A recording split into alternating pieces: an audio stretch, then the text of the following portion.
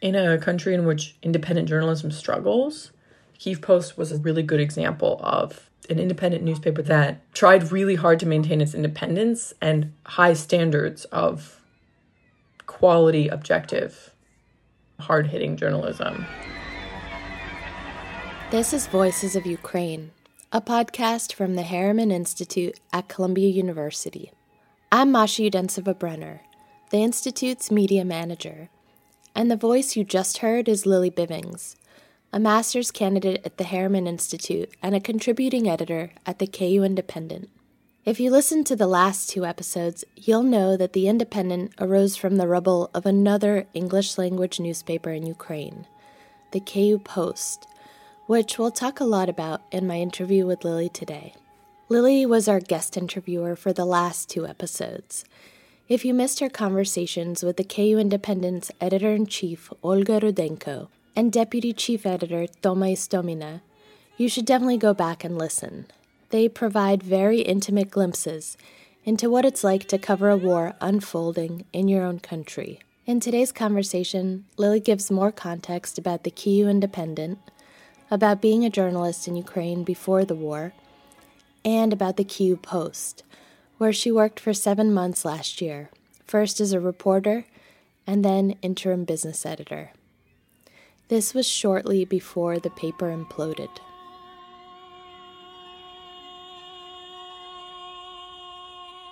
And what was the state of journalism at large in Ukraine at that time? How safe is it to be a journalist in Ukraine? And it's still relatively unsafe to be a journalist in Ukraine. It depends on what you're covering, of course. Ukrainian journalists who are publishing in Ukrainian or in Russian are more at risk than Kyiv Post journalists were.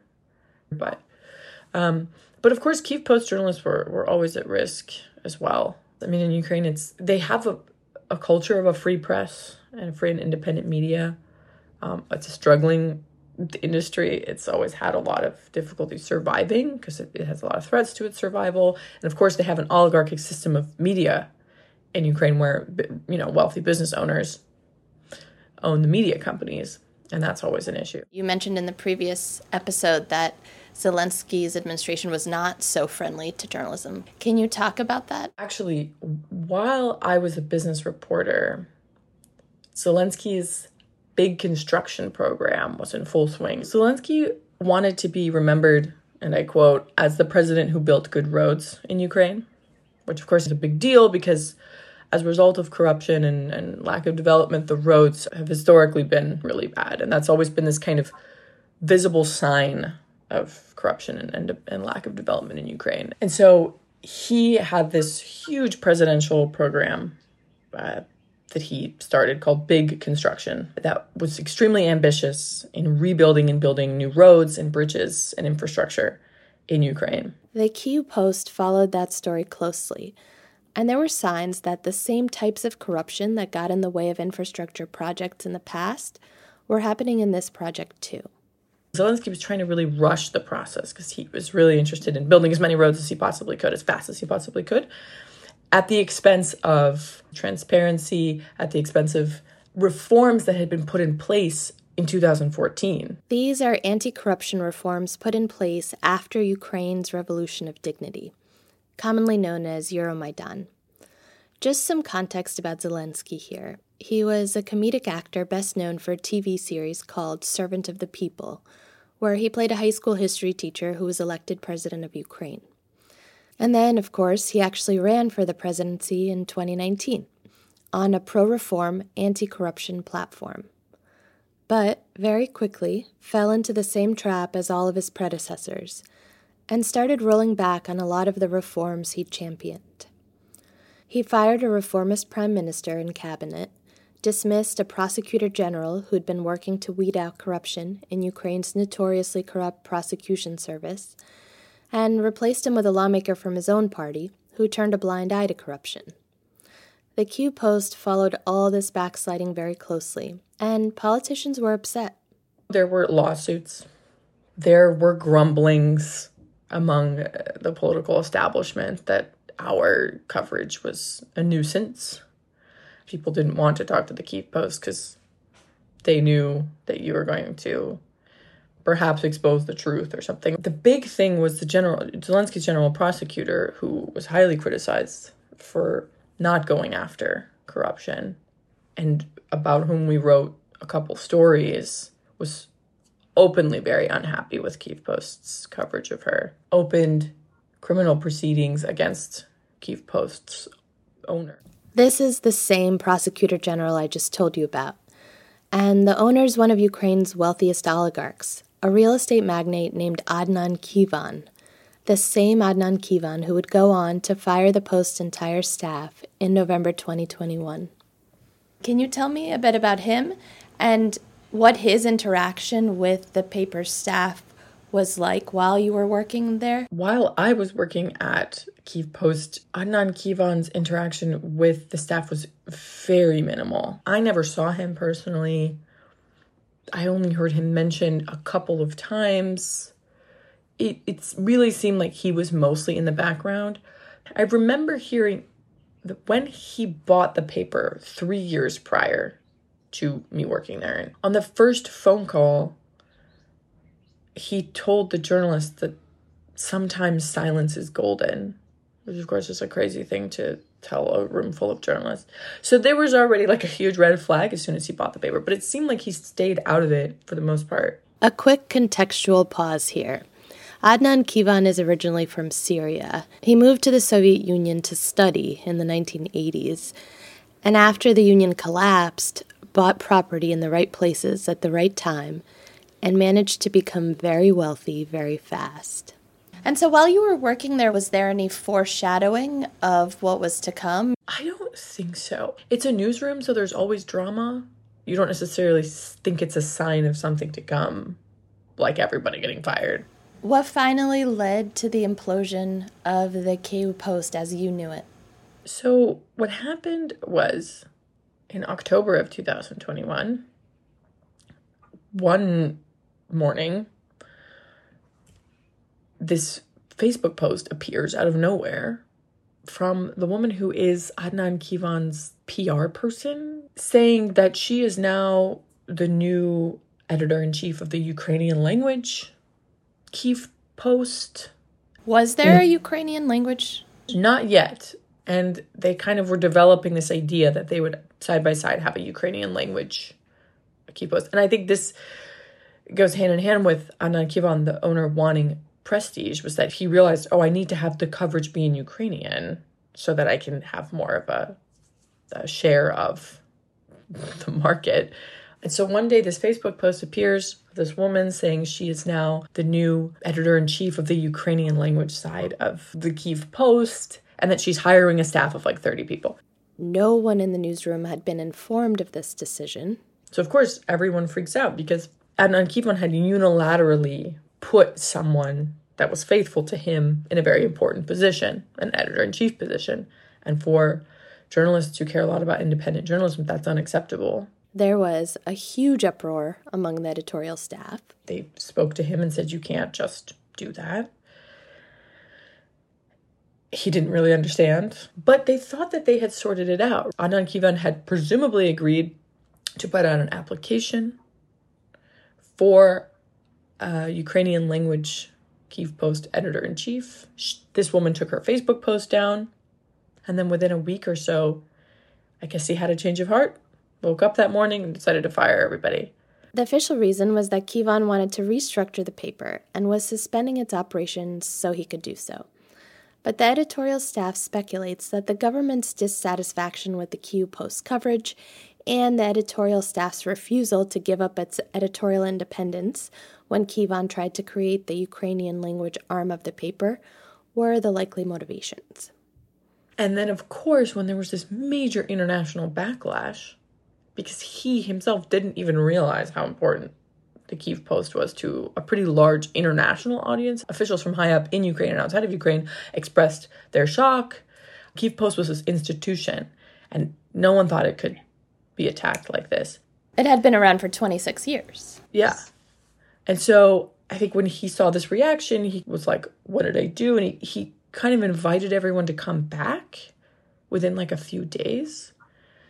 And that's when they had already decided, like, we can't work with you anymore, so they refused. So very quickly, the staff decided to start the Kyiv Independent. And what was the process for that? I remember the day that everyone was fired, there was this atmosphere in all my conversations with people that it was just over. People started thinking of what they would do next.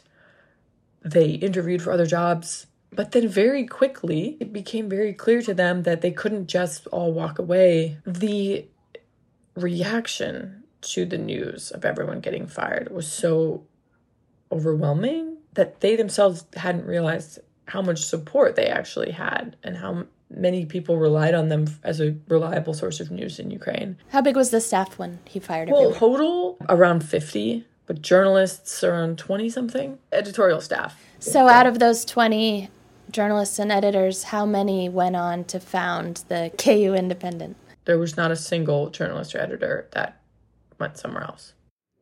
Lili was finishing up her first semester at Columbia when this happened, but she started helping out her former colleagues remotely by editing the daily newsletter, and soon became a contributing editor.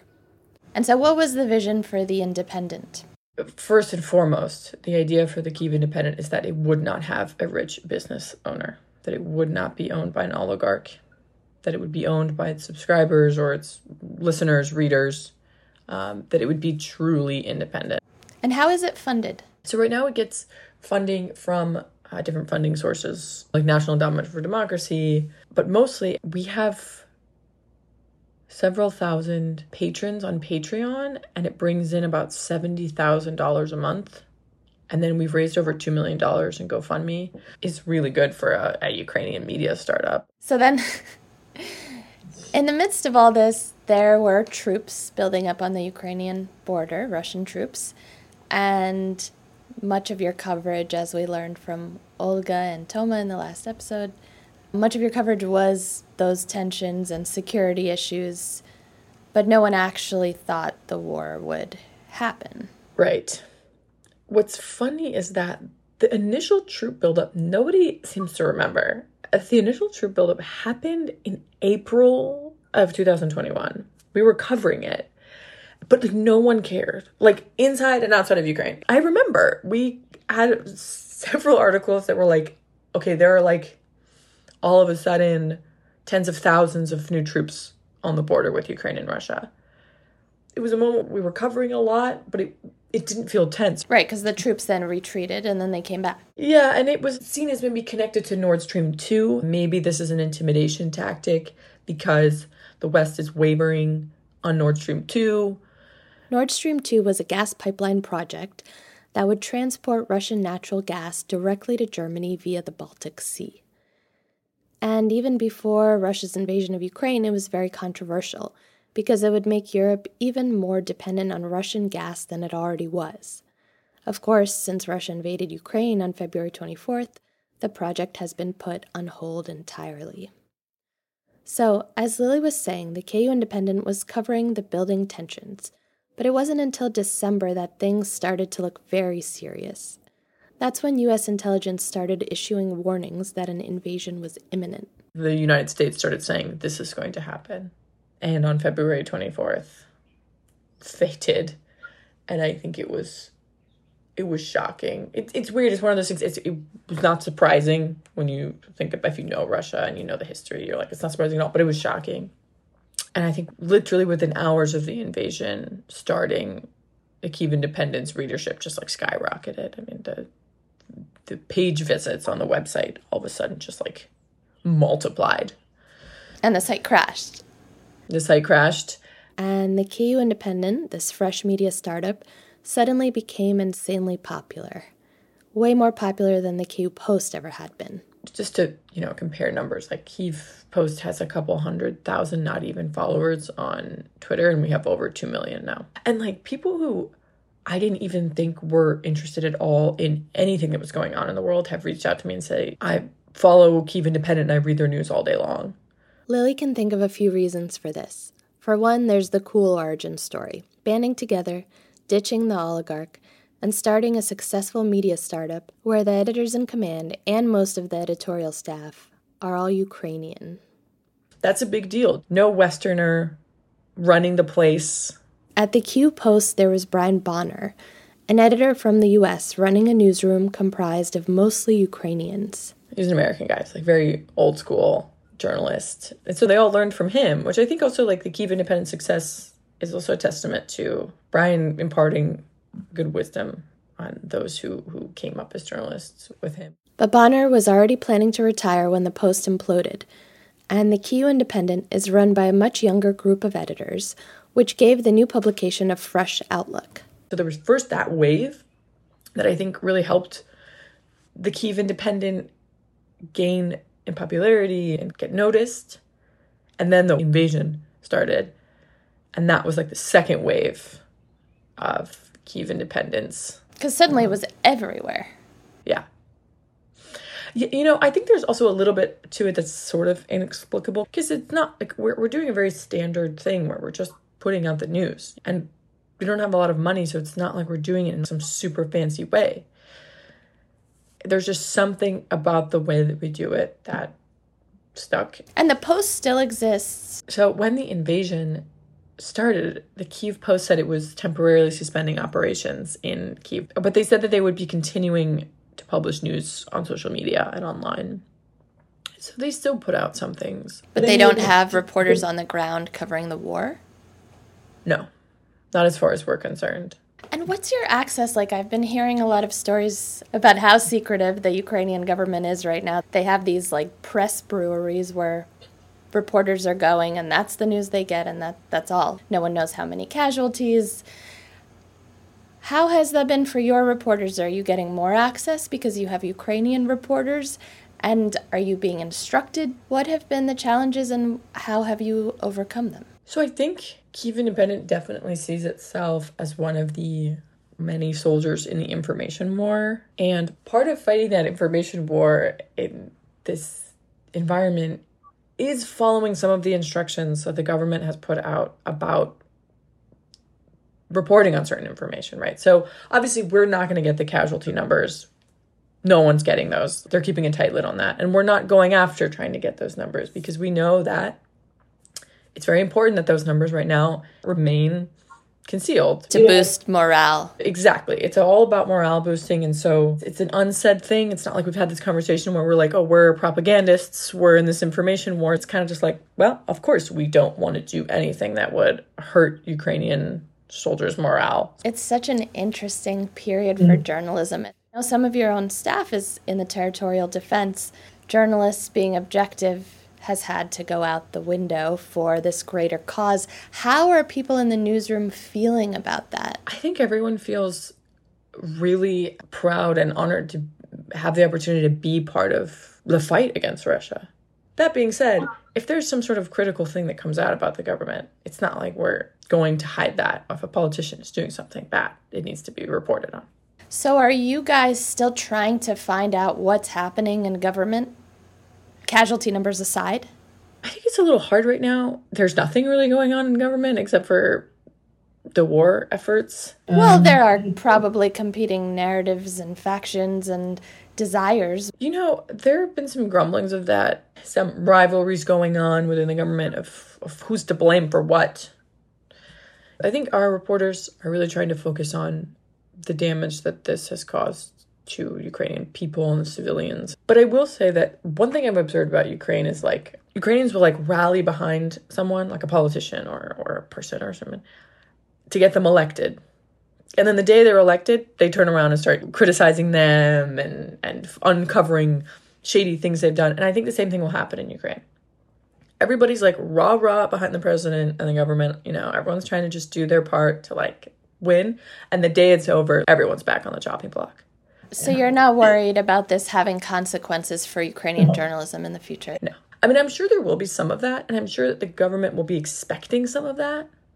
And there might be some subconscious behavior where people are not exposing or going after certain things, maybe, because they're afraid that they don't want to harm Ukrainians.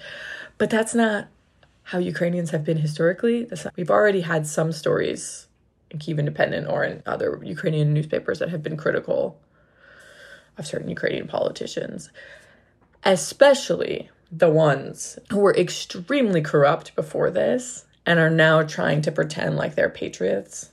Zelensky's also an interesting figure because a lot of people were unsatisfied with him. I think, most people thought Zelensky was just kind of weak on everything. The mainstream opinion about Zelensky was that he was very sensitive. So he didn't like to be criticized. He didn't like bad media coverage of him. He didn't like it when his staff were critical. And there were also oligarch interests behind him. Yeah. There was, Kolomoisky, who is like one of the most famous oligarchs in Ukraine because of he was one of the former owners of Privatbank, which was nationalized in 2015. He was one of Zelensky's backers. But it was always really hard to tell how deep their relationship went. I think people were disappointed in Zelensky for not going after oligarchs as much as they maybe thought he would or should. And to what extent was it surprising for you and your friends and colleagues when he emerged as this national hero and refused to leave Ukraine and has used his skills as an orator to really take the helm? Everyone was surprised because it was Zelensky. However, I get the sense, this is my personal feeling, this is what I gather from my conversations with people, is that Ukrainians love their home and their land and their country so much that it's not surprising ultimately that any Ukrainian made the decision that Zelensky did. And I'm curious now for our final question, what you think about U.S. coverage of the war. Yeah, so historically, Western media coverage of Ukraine has been abysmal, partly because the Western world just didn't know anything about Ukraine. And it was relying on information sources that leaned Russian information sources, whether or not that were Westerners who had spent time in Russia or had studied Russian history or followed events in Russia. Their perspective was looking at Ukraine through the Russian perspective a lot of the time. So what did that mean? What was the Russian perspective that was getting translated to us? The main two narratives about Ukraine were that Ukraine was extremely divided, that there was this contingent of pro-Western Ukrainian-speaking Ukrainians that lived mostly in the center of the East, and then there were the Russian-speaking pro-Russian Ukrainians that lived in the East, and they were at odds with each other and they couldn't agree, which is, was a big one and was wrong. It was not representative of the realities of Ukrainian political life. And if you lived in Ukraine, you understood that. If you studied Ukraine, you understood that. Well, what were the realities in that sense? Well, it's much more complicated than that. There were people in eastern Ukraine who are Ukrainian-speaking who support free, independent Ukraine, and there's people in central Ukraine who support Putin. But for the most part, vast majorities of Ukrainians, regardless of the language they spoke, supported an independent, free, sovereign Ukraine. The other media representation of Ukraine was that there were far-right groups everywhere and neo-Nazis, and that was a huge problem in Ukraine, even though if you look at it statistically, that's not true. Far-right groups represent about 1% politically, in politically elected positions. In other parts of Europe and the United States, that is certainly not the case. So it's much higher than 1%, So these groups really don't represent a political force in Ukraine, but the media kept representing them that way.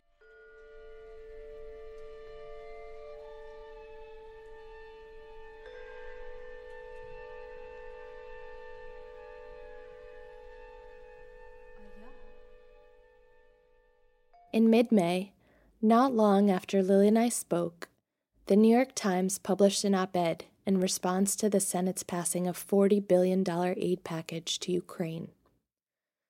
The editors urged the Biden administration to set clear goals for its continued involvement in the war. A decisive military victory for Ukraine over Russia, in which Ukraine regains all the territory Russia has seized since 2014, is not a realistic goal, the New York Times editors wrote. The Kyiv Independent quickly came back with an op-ed in response. Ukrainian society will never agree to any concessions.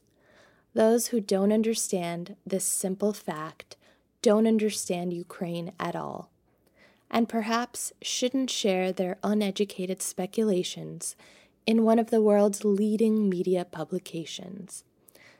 The Kyiv Independent editors wrote, Ukraine is fighting this war on behalf of the free world to make sure it remains free, The free world must at least try to match the Ukrainians' bravery, they concluded.